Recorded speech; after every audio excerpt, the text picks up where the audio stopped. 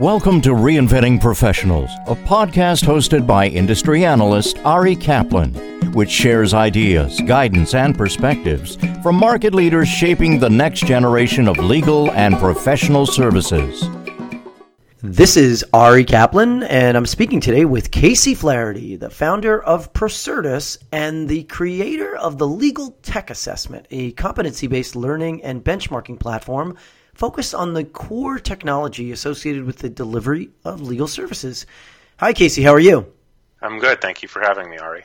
It's a privilege. So tell us about your background and the genesis of the Legal Tech Assessment.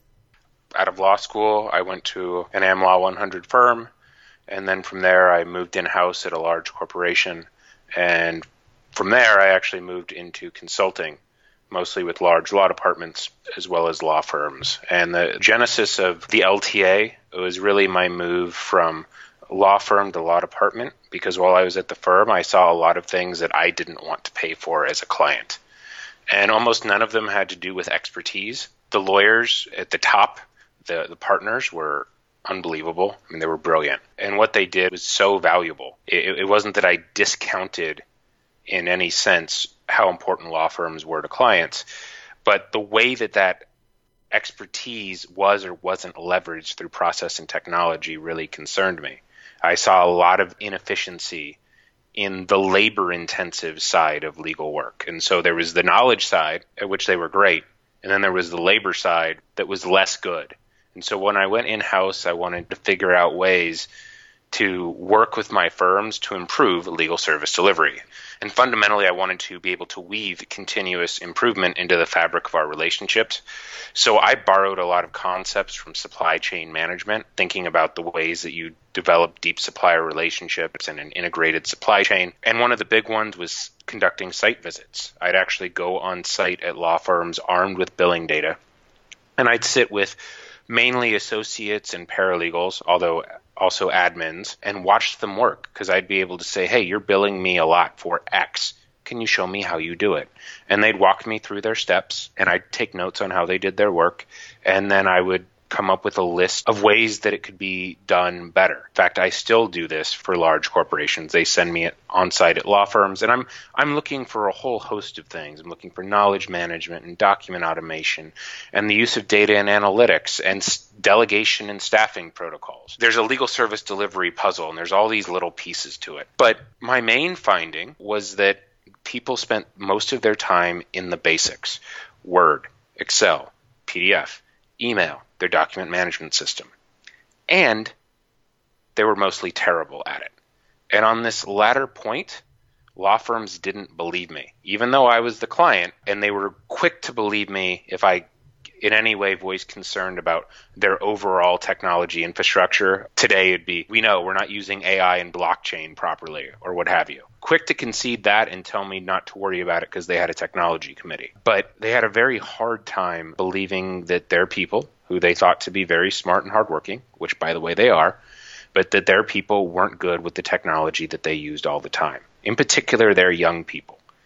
And we were at an impasse because I knew this to be true and they didn't believe me. But without data, you're just another person with an opinion. So I created an assessment. I took tasks that I was paying for as an in-house counsel, and I mocked them up, went through them myself, and I could get through them in under 20 minutes. The average AmLaw associate or paralegal took 2.5 hours.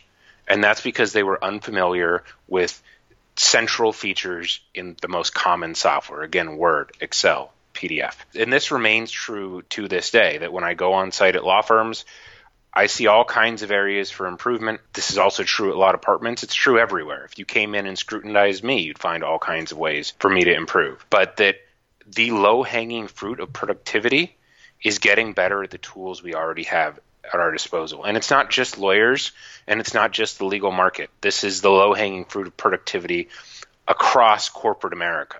Anyone who works in an office environment and has to sit at a computer many hours a day should probably be trained how to use the machine and the software available on it. And we don't do that training, and so there is an enormous amount of waste and friction in how we operate. That's how I got to the legal tech assessment, because it was one thing to diagnose the disease. It was another thing to come up with the cure.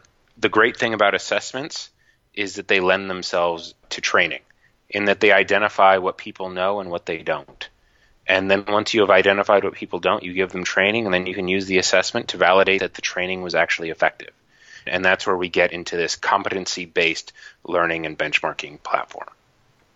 What are some of the advantages that you've seen for employers who are offering or employees that are leveraging the legal tech assessment? Better, faster, cheaper, happier. This is, of course, about speed, which we equate to money in legal for obvious reasons. If you know how to use the features, you get your work done much quicker. But it's not just that it gets done quicker, it gets done better. To take an easy example, lawyers love writing contracts. Even litigators write contracts. They just call them settlement agreements. And one particular tick of lawyers when writing contracts is cross-references, per section 3.1.2. The thing is, another tick of lawyers is to change contracts. We always have to leave our mark. There's actually a lot of good academic literature on this. Lawyers feel the need to tinker whenever they're given a document. When they change the provisions, all of a sudden, all those cross-references need to be updated. Well, Microsoft recognized this. They recognized this over 20 years ago. So they put in a little button, cross-reference, that when you update the agreement, you press a couple of buttons and all the cross-references update. Once you know how to do it, it's great. It saves you all kinds of time. It also saves you a lot of opportunities for human error that the machine would not make. And so there's a video up on my site, procertus.com, where we show you the difference between it being done in 2 seconds or 2.5 hours, with 1 opportunity for error or 400 opportunities for error. So that's about speed and quality. But it's not just quality of work, it's quality of life, because the thing about updating cross-references or many of the other things that we talk about is that it's mind-numbing, it's boring, it's painful. According to surveys, law is literally the most boring job in the world, and young attorneys are the most miserable professionals in the United States. That is because there's an enormous amount of drudgery inherent in what we do. Much of that drudgery can be automated. In fact, much of it has been automated. But our technology, like our cars, isn't yet self-driving. It still requires precise user inputs to get us from point A to point B. And unless you learn, you're going to have a bad time. And so it's not just about quality of work, it's about quality of life. And that's a benefit for both the employer and the employee. Are law schools teaching the skills that your assessment is measuring? Some are now, and it's not just an assessment. We also have embedded the training in it. It delivers the training. It identifies the gaps, and then it delivers the necessary training. Some law schools are teaching it because we've had over 40 law schools use our software. So some are, but most aren't, and even those that are tend to do it in a few select courses, so not every student is getting it. What do law students gain by using this tool? It makes them far more practice ready, and also a differentiator on their resume. If you score well on our assessments, you're given a digital badge. It can go on your LinkedIn profile or a digital resume. When someone clicks on it, it takes them to a third-party administered website that says this person earned this badge on this date, and this is what they did to do it. And so we're creating mechanisms for transparency and accountability. It replaces the largely meaningless Proficient in MS Office, which ranks up there with, I have read these terms and conditions for how often it's true. What's your business model? We have a low-cost flat fee for law schools. I don't know if you're familiar with the Center for Computer-Assisted Legal Instruction, CALI. It's a consortium of 200 law schools. We really admire what they do, and we wanted to do something similar. Now, originally for law schools, I wanted to make this free. And then I learned quite quickly that free is obscenely expensive. And not only that, but I wouldn't be able to use a third-party platform, that we'd actually have to build our own platform for it to really work in the law school environment. And so we had to make it for pay, but we're just trying to cover our development costs. And so we're starting with a very low flat fee for law schools. For law departments, it tends to be about $50 a person. The larger the department, that cost goes down if you buy at the enterprise level. For law firms, it's $99 a person. Again, it goes down if you buy at the enterprise level. In addition, we are partnering with multiple state bars to create CLE content, and then we'll decide on the state bars what that'll cost, and we'll sell directly to members. Given the proliferation of technology, what level of experience do employers expect of their new hires? They expect everyone to already know all these things.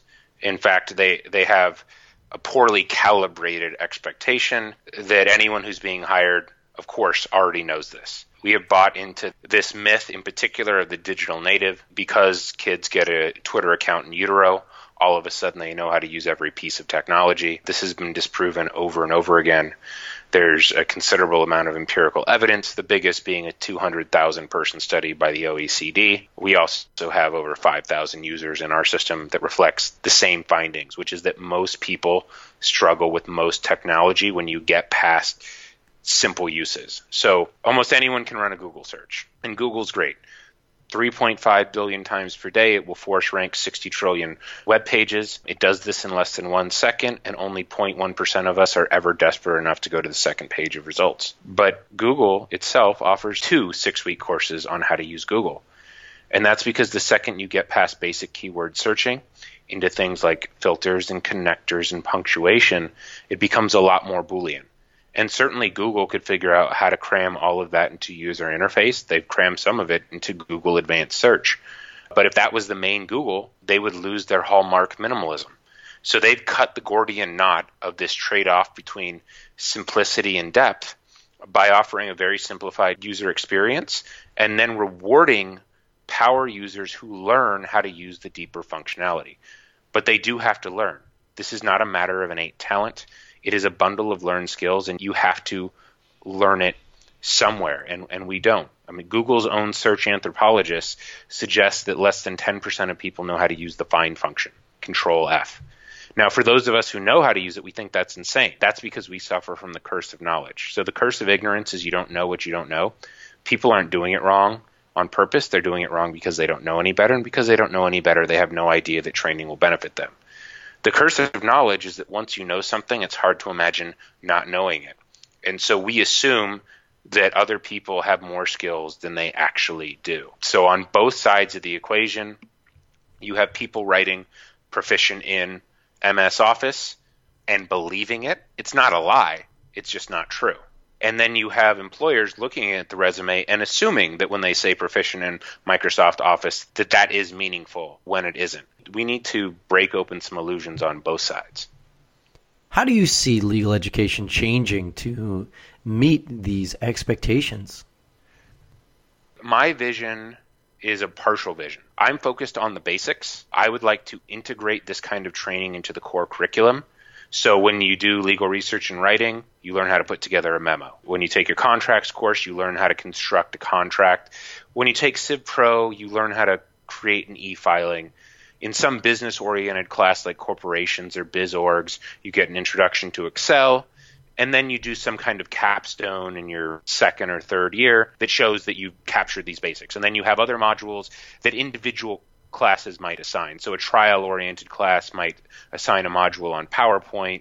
You might have a data analytics class that gets deeper into Excel. Why I say that's a partial vision is because this is not the only thing we have to worry about. This happens to be what I do. And I think that people should absolutely invest in the basics. But there are lots of other ways to think about changing legal education to prepare lawyers to operate in a multidisciplinary world, to make them T-shaped. We have law schools out there like Michigan State and Suffolk and Georgetown and Cornell and Harvard and a bunch of others who are taking different paths and trying different things. And I don't have the answer for that. I would simply say that we can do more within the traditional curriculum to integrate this kind of basic practical training. And we have to think creatively about how to change the curriculum to accommodate a lot of the other skills that will stay lawyers in good stead as they progress through their careers. And I do not pretend to have the whole answer, but I do believe I've developed part of the answer. This is Ari Kaplan speaking with Casey Flaherty, the founder of Procertus and the creator of the Legal Tech Assessment, a competency-based learning and benchmarking platform focused on the core technology associated with the delivery of legal services. Casey, thanks so much. Thank you, Ari. Thank you for listening to the Reinventing Professionals podcast.